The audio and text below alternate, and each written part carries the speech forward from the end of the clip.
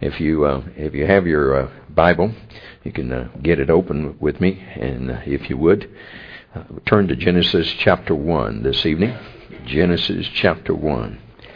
In Genesis chapter 1, we are talking and speaking and preaching about tonight who, what, and the why, so to speak, of the issue of worship. And gets down to it, there are a lot of folks who go to church and go to church on Sunday. A lot of folks. The question is when they get there, are they really worshiping the Lord? And when they get there, are they really getting anything from the Lord? You know, I've been blessed already by the music and your participation in it, and all the Pee Wee Patch and the Patch of Pirate kids participating in the service. It's just avenues and aspects of that refreshes my spirit. One part of it is that we have another generation of young people that are coming up that around here. We're emphasizing the importance of God's Word in their life, and that always brings forth good fruit. And I'd urge and encourage our parents of the young people that you back up what you hear the kids talking about, the memorization of the verses they do, and if they can hide God's Word in their heart when they're young, it'll probably stick with them for a long, long time. Many of the verses that I use in my preaching are verses that I learned when I was a young man in school, and Sunday school, and Bible class, and so forth. So I know it's important, and I do believe that our young people are getting a good dose of it. So I hope that they hang on to that. And one thing that also does is they get to know God's Word and understand it. And it's not enough just to hear it read or hear somebody referring to it. It's important that we understand what it says. And one of the things it speaks about is to know who you are worshiping. You know, just going to church and going through the motions is not enough. And we, for a week or so, been referencing all the areas of description of who God is. And tonight I want to move it just a bit from that, and I want to talk to you briefly about what God has done. And not only is He to be worshipped because who He is, but He's to be worshipped also for what He has done and for what He will do. First off, here in Genesis chapter 1, and begin with just the first verse. We know it well, and sometimes familiarity breeds contempt. So be careful that you don't let that happen, because the Bible does not set out to prove there is a God. It assumes there is a God.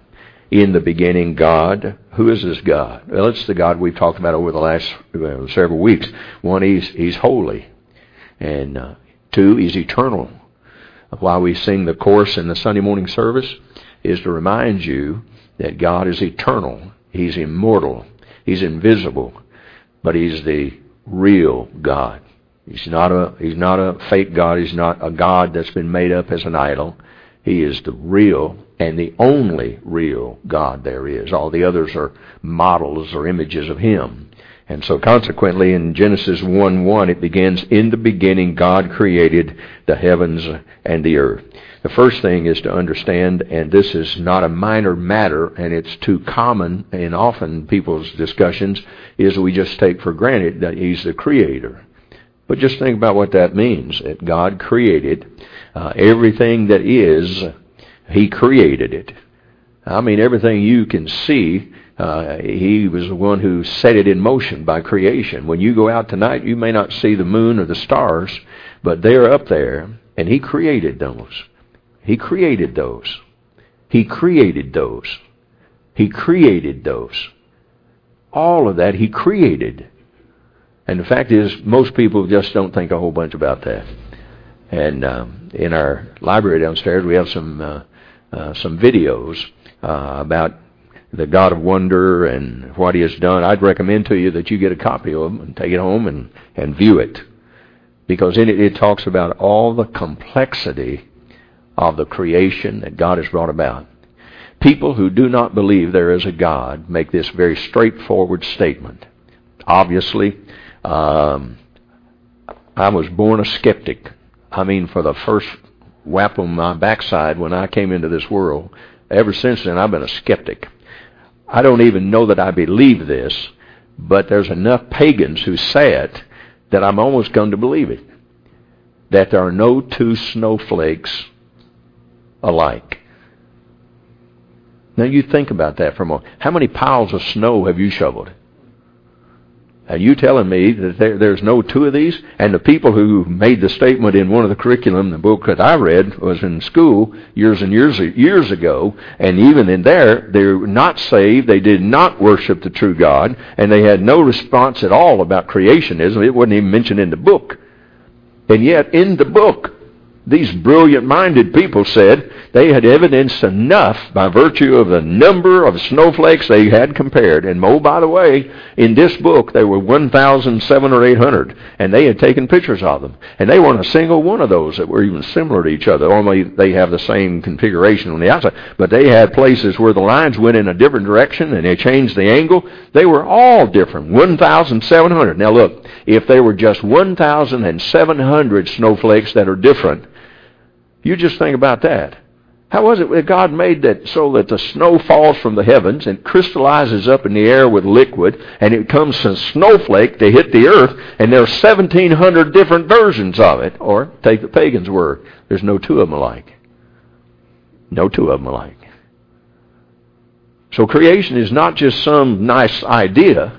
If in fact creation is reality, as the Bible declares it to be, God created the heavens and the earth. It's to say, you and I don't know anything. You'll forgive us, but we're ignorant when it comes to the complexity of the great creative work of God. If you just were to study biology and study about your ear, just your ear, don't forget your throat now, just your ear, and you were to look into that thing as they cut the diagram in it and look at how this thing came about, they say, it evolved over the years. There have been pagans who look at it and said, I don't know how it got here, but it didn't evolve. Pagans, not scientists, Christians and believers and great scientists in the Christian faith. No. Pagans said, I don't know how it got here, but I know it didn't get here by evolving. Because this has some kind of structure to it that does not just evolve. I'd say to you, if you want to really understand the great creative work of God, you simply get you a book of Christian scientists, and I'm not talking about the religion Christian Science, I'm talking about Christians who happen to be scientists who have studied it and written books on it, and you sit down and you just read 25, 30 pages in an evening, and I submit to you, it'll probably be the best devotional reading you'll ever do in your life. Because you'll come away with a renewed appreciation for this flippant statement we often make. Oh yeah, God created everything. But we don't really understand what a creative work He did to make it what it is. The psalmist said, we are fearfully and wonderfully made. He created us. And for all the fearfulness and the wonder we owe it to our Creator. The fact that you can even talk is a creative work and genius of God. That you can hear. That you can smell. Everything that has to go in for you to be able to sing. There's so much about this body that is absolutely phenomenal. It caught the attention of the Reader's Digest years ago.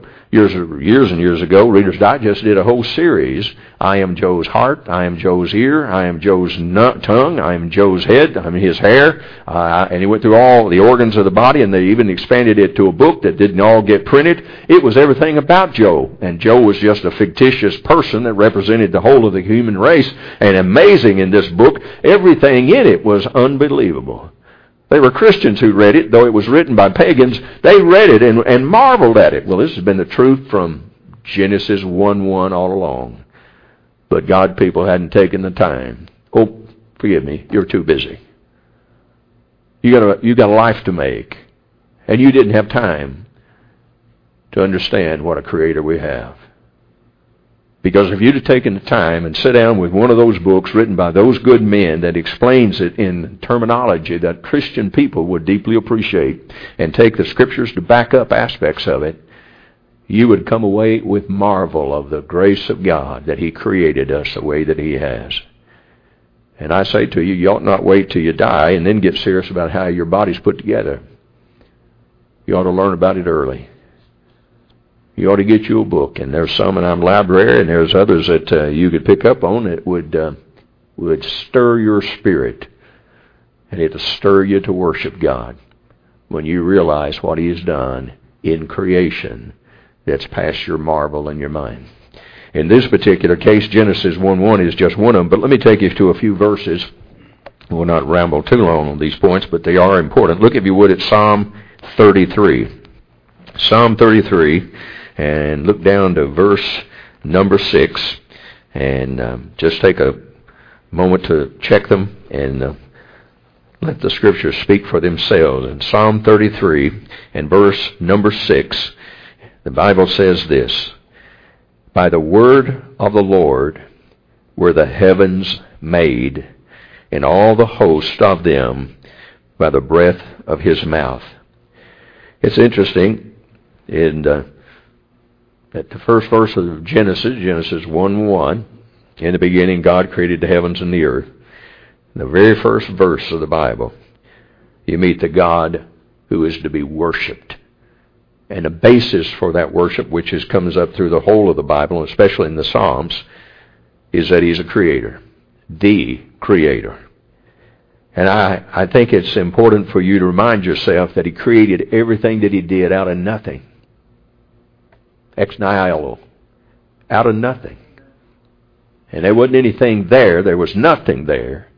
And this passage in Psalm 33 and verse number 6 makes it clear. By the word of the Lord were the heavens made, and all the host of them by the breath of His mouth. He just spoke, and those came into being. And the same thing is true concerning the earth and all His created work. Interesting, as somebody put it this way: He speaks, and all the elements of the earth, the atmosphere, the water, and the land, they find their appointed places by His creative voice. At the sound of His voice, oaks, octopuses, ostriches, and orangutans all appear. He reaches into the dust. He forms a perfect man. And then He breathes into him the breath of life. And man became a living soul. He created us. You're a created being. And God didn't create a bunch of junk. He created people. And the first ones He created were absolutely perfect. And what He says is that you and I ought to remember that. It ought to be amazing to us, and recognizing God's mighty work in this thing of creation. And it should, by its very nature, it ought to stir our spirits and inspire us to worship. Well, when we think about Him as creator and all that He did and all the complexity and the design that He worked out in all these things of creation, you and I ought to be drawn to that like a magnet. Metal to magnet. You ought to just, man, it ought to just push you to want to bow in humility. It's one of those kind of things that it's easy to forget. The greatness, the magnificence of the creative work of God. But that's not the only thing He did. The second thing is that He is not only creator, but He's sustainer. And we don't think much about creation. We probably think less about His sustaining work. And the sustaining work, it's something to remember that the God who deserves our honor, our praise, and our worship is the one who created everything. And to top it off, He holds all of it together. He makes it work and keep on working. And the thing about that is there's no other truth about God that should humble us as much as this one, lest it would be His work in saving us. And I'd say this, He is everything that God has made, He's made that it depends upon Him. Everything. You can sit here tonight and think that you're the captain of your ship. You think that if you could eat right and get enough exercise and you go by the doctor's orders, you'll live, God only knows how long you may live. And you sort of feel in charge. You know, you're the captain of your ship. You're the prince of the island. Let me let you in on a little secret. that you better never forget. Your life is in His hands. And all He has to do, He doesn't have to take your life. All He has to do is quit giving you life. That's how He's a sustainer. And I say to you, when arrogant men and men on this earth get so proud and so arrogant, and they think they have arrived, and they think they got all the answers, and they glory in their knowledge, what they seem to forget is that their life is in God's hands. And they'd never take another breath if it were not for the sustaining grace of God. And if you're here tonight, you may not know Jesus Christ as your personal Savior. You may be religious as the communion cups in a church. But you may have never really honestly repented of your sin and believed on the Lord Jesus Christ as your Savior. Let me tell you, your life hangs over hell like a string that's been used before would be holding you up. Jonathan Edwards was close, suspended over the hell fires, as it were, by a single strand. And it's the mercy of God that the strand holds. But that's how tenuous your life is and how mine is. We don't dare brag about how much time we have. Boast not thyself of tomorrow, the Bible says. Because you don't know what you've got. You may not be around tomorrow. And if you're not right with God, then God has been merciful to bring you to another service and give you another opportunity to believe on the Lord Jesus Christ, who, by the way, is the creator of Genesis 1:1. John says so. John chapter 1 makes it clear. Jesus Christ is the creator. And therefore, He's the creator, and He is the sustainer. Let me show you. Look, if you would, at Colossians chapter number 1. New Testament book. Paul wrote it. Wrote it to the church at Colossae. Chapter number 1 of Colossians. Look, if you would, down to verse number 12. Colossians chapter 1, verse number 12. The Bible says in Colossians chapter 1, verse 12, giving thanks unto the Father, which had made us meet to be partakers of the inheritance of the saints in light, who hath delivered us from the power of darkness and translated us into the kingdom of His dear Son. Verse 14, in whom we have redemption through His blood, even the forgiveness of sins, who is the image, or icon is the Greek word, icon, the image of the invisible God, the firstborn of every creature. For by Him were all things created that are in heaven and that are in earth, visible and invisible, whether they be thrones or dominions or principalities or power. All things were created by Him and for Him. Now watch carefully. Verse 17, He is before all things, and by Him all things consist. The word consist is an interesting word. It's the Greek word that is placed here and from which we get our English word consist is a Greek word that means to stand together.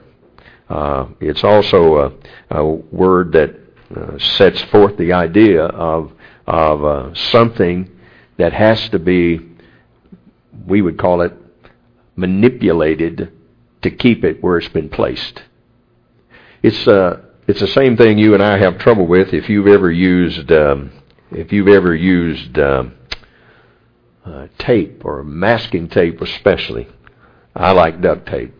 I just love duct tape. I think duct tape's the finest thing created since a fork. I mean, you can do all kinds of things. I have had old shoes that I wear around the house, and they wear out in the bottoms, and you call a guy about half-soling the shoes, and they say, oh, sure. I say, how much would you charge to half-sole them? They'll say, oh, $35. I say, hey, I only paid $20 for them, and he wants $35 to half-sole them? Forget it. I got enough duct tape in the garage. I can fix this problem. So I take it in the garage, turn it upside down, and start cutting them in different ways and laying them in different directions. I've got a sole about this thick now. It's all duct tape. I have another 20 years of them shoes. You see, the point is that this whole idea is you take the duct tape and you can put it on something, but the one thing you can't let it happen is don't let it get wet. Because if you get the underside where it's sticky wet, then the whole thing comes off. That's what this is saying. He created everything, and He makes it stick like tape. It won't come unglued. The moon is going to keep on shining. Now, all the scientists can tell you that it's burning out. They're trying to get everybody fired up, and the next 20 years, they're going to have people scared to death that the moon's going to burn up and fall out of the sky.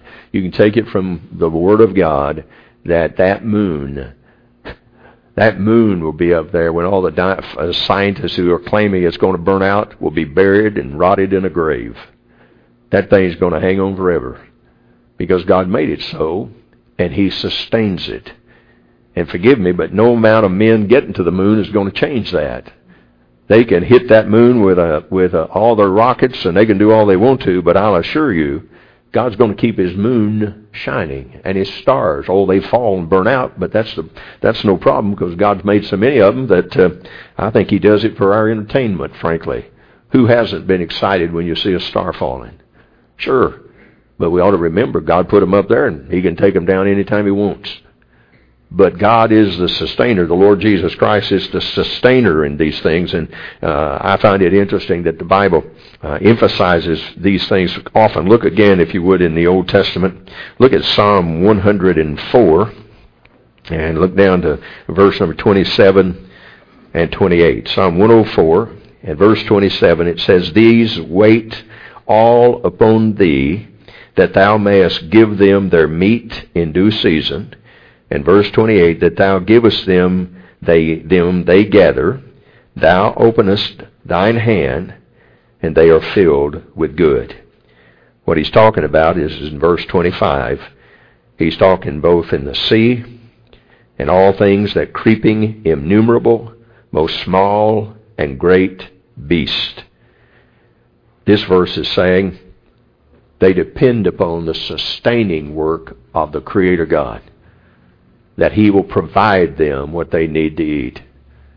I find it interesting that the birds gather down at the Edinburgh storage bins when the season of harvest comes in, and if you're driving between here and Interstate 65 south, and you look over to the Edinburgh storage stack, those guys fill up those bins down there with corn, and then when they run out of room in the big bins, they have this chute that runs this corn up in a big section that's concrete down at the bottom, I understand, and they just start pouring this corn out in this big pile. And you can go down there, and as you pass through there, you look out there one day, and all of a sudden, here's a corn pile, and I'm talking about singular grains of corn, piled so high that it would be higher than the top of the New Life Baptist Church's steeple. Higher than the steeple. Not just where it is, higher than the steeple. And they just keep piling on, and it just keeps sliding down and getting bigger at the base, and they just keep pouring the corn. They don't have anywhere else to put it, so they put it outside, and then after they think they've got about all they can put in there and they're not going to be buying anymore, they take and they wrap that thing and to keep as much water off of it as they can. And then a few days or weeks later, the train backs in there, and they start emptying that corn into those train cars to ship it whatever it's going and wherever it's going. What's interesting about that is you ought to go down there when this thing is bringing the corn in and when they're taking it out. And if I've ever seen anything magnificent, I have seen this. There'll be thousands of pigeons, doves, and every other kind of animal that'll show up there and eat around the perimeter there. It's like the Lord gave a good harvest, but much of it was to make sure He fed all the animals that are dependent upon grain. There they are. You just look around, and there were multitudes of them. I mean, they're just all over the place. And it reminds me of this verse, where it's simply stated and set forward, "These wait all upon Thee." Isn't that something? Isn't it amazing that the Lord takes care of those kind of things? And this verse of Scripture says they do. I mean, you and I we just take it for granted. The bird, he's eating some grain and so forth. You miss the point. God has taken responsibility to sustain that animal, and He feeds him. But we're so used to it happening and being taken care of, we don't think anything about sustaining. But your body, to the degree that you've existed, is sustained. And Mr. Bingham, I don't know if anybody around here is as old as you are in this building. Boy, he's really sustained you for over 90 years. And he's been gracious and good to you along the way. And it's always good to have you with us here at the church. And that's true about all of us. Doesn't matter how old you are, but it's the sustaining goodness and grace of God that takes care of us. He brought you into this world, and He's sustaining you in the process. Quickly, let me take you to a third thing. He's not only creator, and He's not only sustainer, but probably the thing that ought to usher us into an attitude of worship is the fact that He's also our Savior. Jesus Christ, from the Gospel of John, chapter 1, was the creator of the universe and all that in it is. And He's not only that, but by Colossians' statement in chapter number 1, He is also the sustainer. But He's also the Savior. Look at chapter number 4 of the book of Romans. Romans chapter 4, and look at verse number 17. Chapter 4 of Romans and verse number 17. 4:17. As it is written, I have made thee a father of many nations, before Him whom he believed, even God, who quickened the dead, and calleth those things which be not as though they were. It's an interesting thing. This verse of Scripture talks about giving life or quickening the dead. Now, we know that happens on a physical sense. The Gospels tell about the times that Jesus Christ showed up when somebody had died and He raised them from the dead. But this, in its context, is a spiritual dimension. It says a lot of things, and you need to get them all. One, it says that the people in this room who have not placed their faith in the Lord Jesus Christ and His death on the cross, His resurrection, and His present ministry of seated at the right hand of the Father, making intercession for us. People who have not believed on Christ and enjoyed those benefits and those blessings, those people are dead spiritually. Spiritually dead. That means that you can go to church all you want to and as often as you want to, and you can pray all the prayers you want to pray, and you can bow all your knees as many times as you wish, but you will not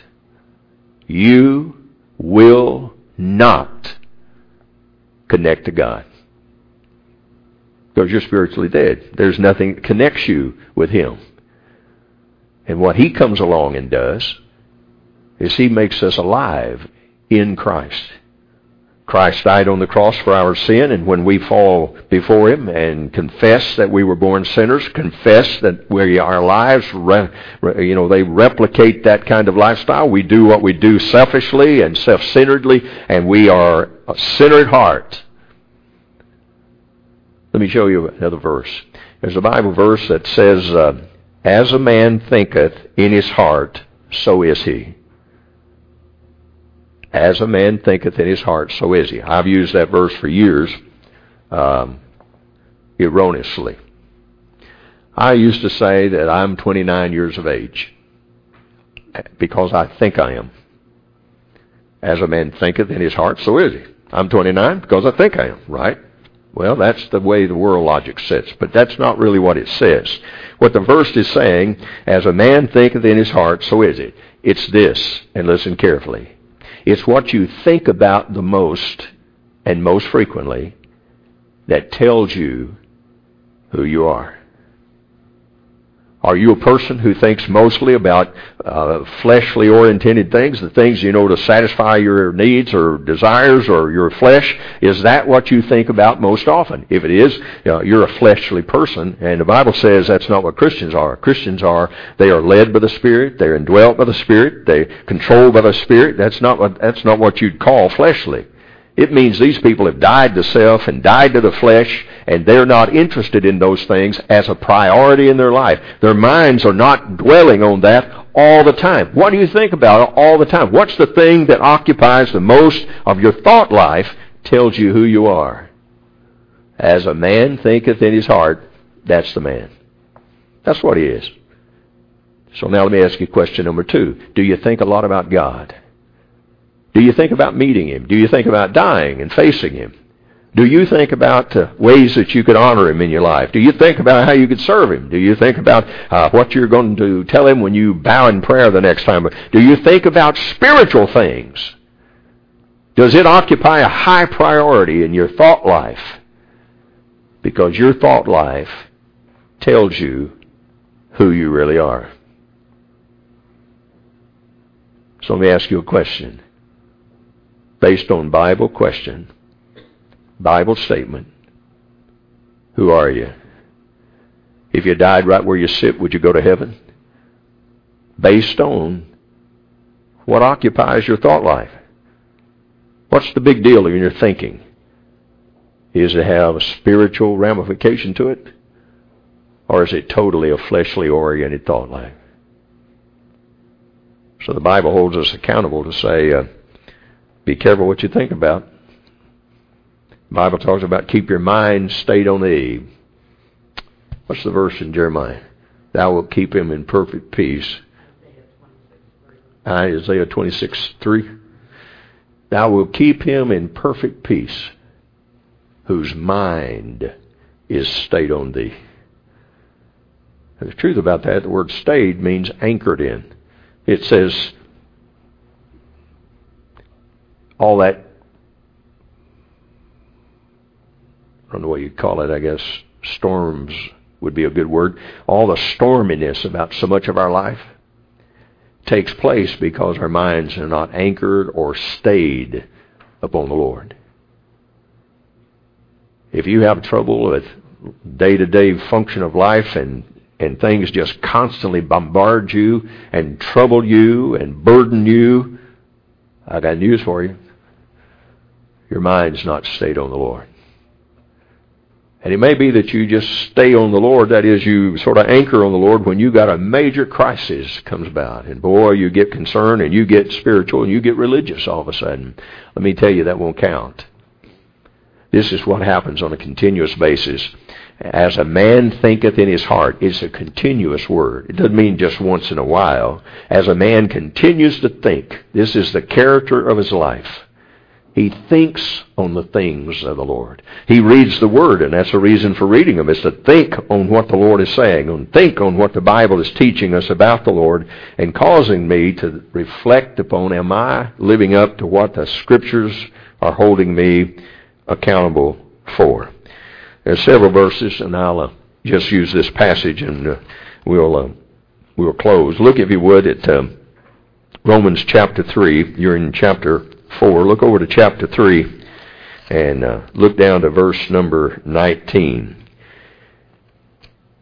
He is not only creator, he's not only sustainer, but he is the Savior. In verse number 19 of chapter 3, the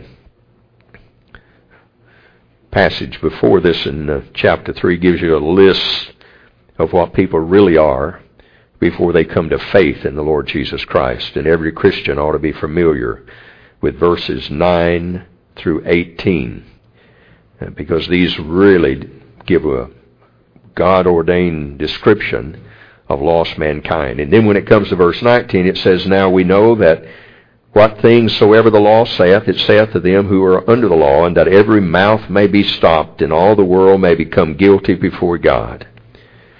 Here is a verdict that has been ordered by God, and there is no defense in it.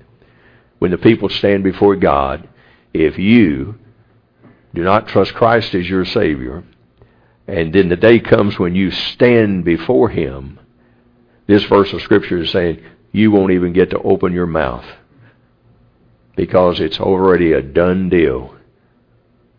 There's no defense.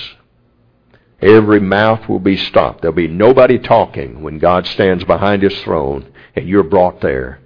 And He won't be asking you, Why should I let you in my heaven? That won't be the question that the pagans and the liberals want us to think of. That won't be the case. Whosoever's name was not found written in the book of life was cast into the lake of fire.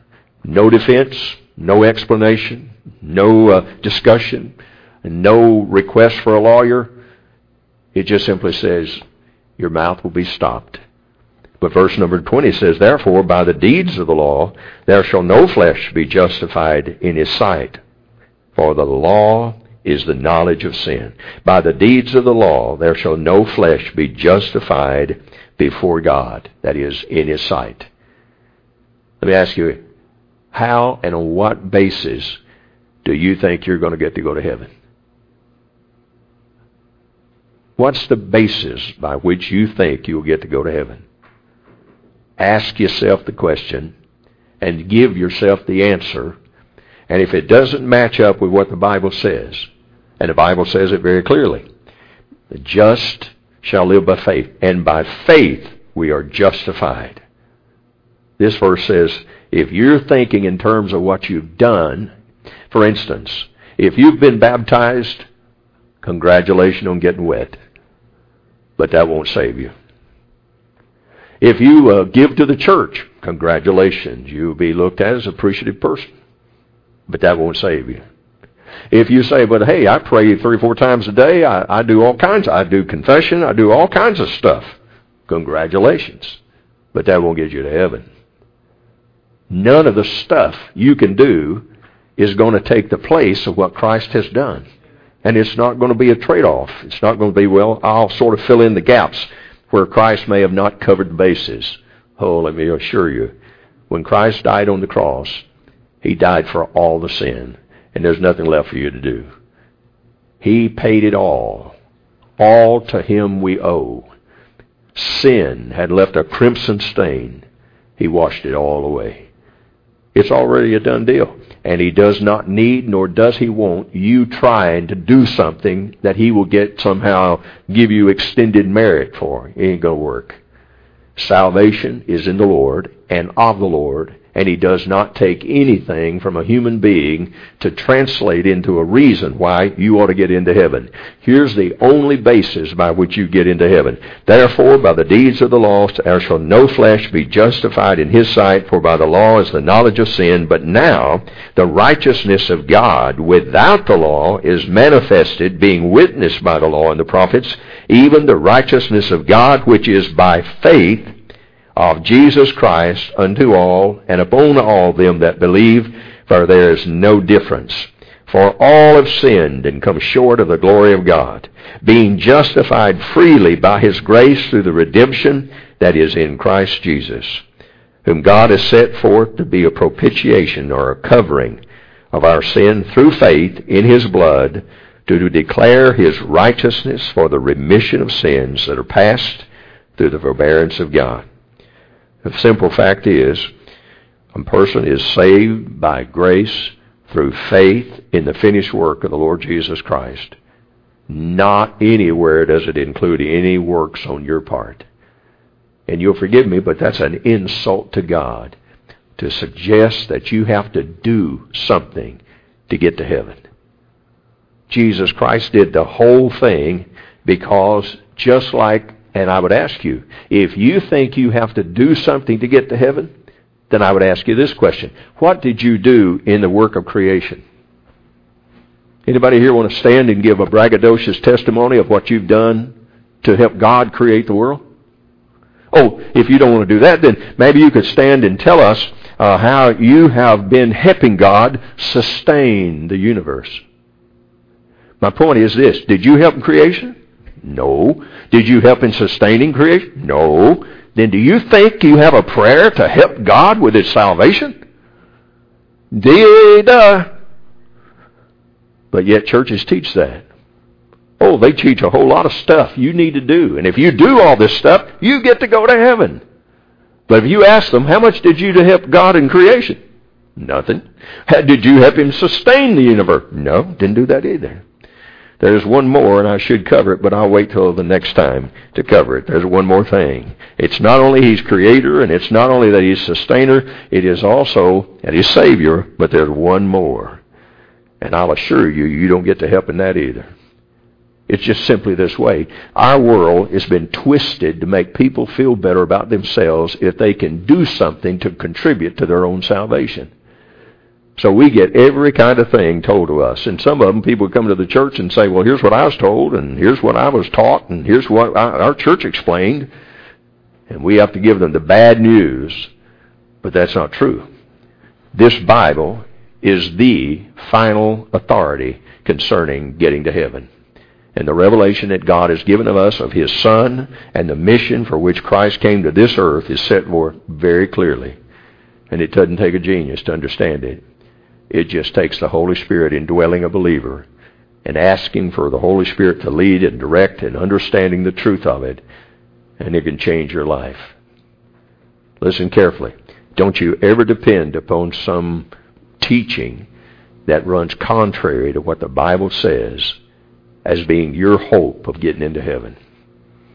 Because you and I did not do anything to help God in creation. We did not do anything to help Him sustain it. And I'll guarantee you, you're not going to do anything to help Him save you. Not a thing.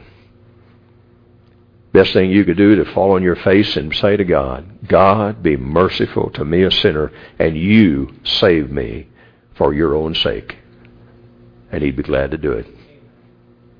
He wants to do it. He'd be happy to do it. Because that satisfies Him. That's why He sent His Son. He didn't have to give His Son, and He didn't have to save any of us. But that's the mercifulness of God. He cares. And I believe the Bible is very clear. He doesn't want He doesn't want anybody to go to hell. He didn't prepare hell for people like us. Matthew wrote it very clearly. Hell is a prepared place for the devil and his angels. And it'll be prepared for anybody who is an enemy. It's interesting that the Bible would describe that enemy as anybody who will try to make a road to heaven that does not incorporate the Lord Jesus Christ dying for man's sins and man trusting the work of Christ and Christ alone for his salvation. Everybody who tries to go a different road and pick up baptism or association with church or all the other stuff that the world teaches, there would be classified as an enemy of the cross. Paul dealt with them in 2 or 3 epistles. Enemies of the cross. That means anybody who twists the truth about the Lord Jesus Christ's death and what it benefits is an enemy of the cross. I hope you're not one. I hope you're going and understanding that the way of the cross leads home, not some other way. Not your way. Not the works of some church. Won't get you there. And I'd hope you'd know it now before you get to a point where you can't make up your own mind. Be sure that you're trusting Jesus Christ in His work on the cross and His resurrection from the dead and His present ministry being seated at the right hand of the Father. Make sure you've trusted Christ and Christ alone for your salvation. I hope you will. Our Father in heaven, we thank you for your word, and we thank you for these motivations to worship.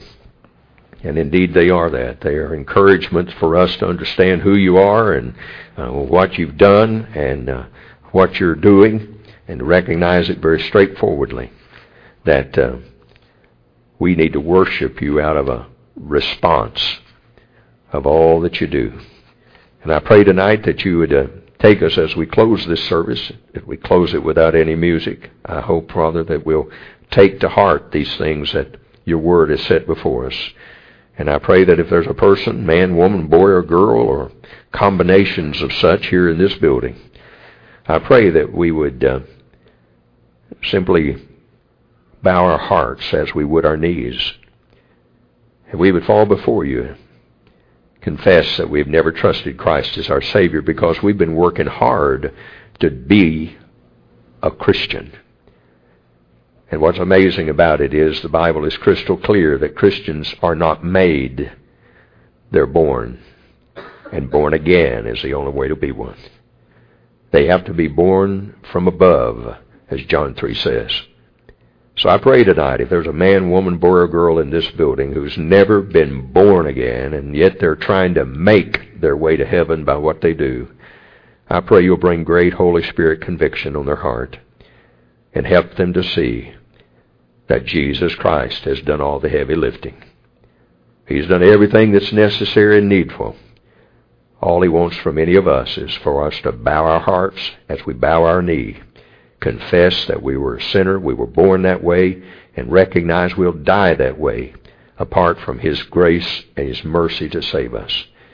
God be merciful to save those in this church who may fall into that category. Blessed believers, help us, Father, to fully understand the goodness and the grace of God that's demonstrated both in His creation, His sustaining work, and His saving work. Help us to be grateful. Help us to be humble so that we can worship You when we come to a service, recognizing who You are and what You have done. And I pray, Father, You'll use this to motivate us to worship freely and fully, not just some fakery, but something that really just draws out of us to sing louder and to sing sincerely. Though we may not be able to carry a tune in a bucket, we can make a joyful noise unto the Lord who's done all these wonderful works. May the New Life Baptist Church be a worshiping church, a truly biblical worshiping church. And may we glorify You even as we go out of a worship service. May there be something of which we'll take with us to our homes. And may it help us all to be more like Thee in every aspect of our life. Thank You for Your great grace when You've loved us, the great mercy You've shown toward us. Now help us to be faithful witnesses for You as we enter into the world. In Jesus' name we pray. Amen. May the Lord bless you and keep you until we meet again. You're dismissed.